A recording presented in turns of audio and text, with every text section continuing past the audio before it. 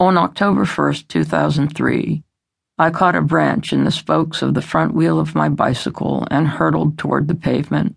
My chin took the full force of the blow, which smashed my face and broke the 5th and 6th cervical vertebrae in my neck. The broken bone scraped my spinal cord, and in an instant I was paralyzed. There's no knowing right away exactly what impairments will result from a spinal cord injury. But as the days passed, it became clear that I had lost the use not only of my leg muscles, but also the muscles of my torso, arms, and hands, and that the loss of muscle compromised my body's circulatory systems. I also lost control of my bladder and bowels.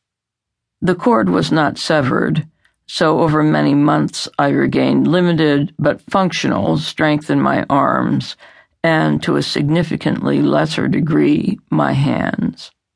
Lying in the intensive care unit of Hartford Hospital, I knew very little about the present and nothing about the future. I only knew that I had been grievously injured and was lost in space. Not until I reached the rehab hospital a month after the accident could I begin to put into words a body that seemed beyond the reach of language. The accident occurred 29 days after my 50th birthday.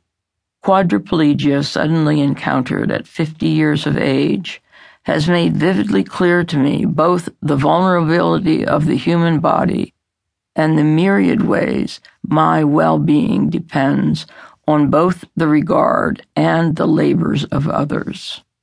I hope that your life is much easier in this respect than mine.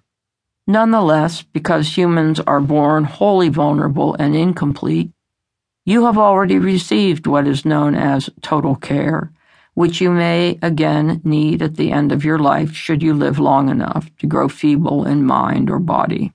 I know for certain that we are much more profoundly interdependent creatures than we often care to think, and I know imperatively that we need a calculus that can value caring labor far differently than we do today. Life is precarious, a fact that has been borne in on me by my injury, recovery, and continuing dependence on others for survival and well-being. The weight of sudden spinal cord injury is crushing and can at first be sustained only if spread out, as a suspension bridge spans great distances by hanging the roadway from cables that multiply as it reaches further across the void.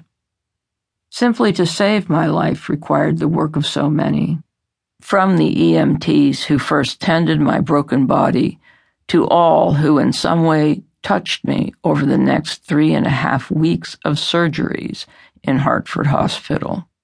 After 5 months of rehabilitation at the Hospital for Special Care, I was discharged to the care of one. That's a standard used by the insurance companies to determine when you can be sent home. From that point on, in principle, I needed only one person to transfer me from bed to wheelchair and back again, to watch for pressure sores, to dress and undress me, to bathe me and brush my teeth, to feed me and help me drink, to help me relieve myself, and to purchase and administer my pharmacopoeia of drugs.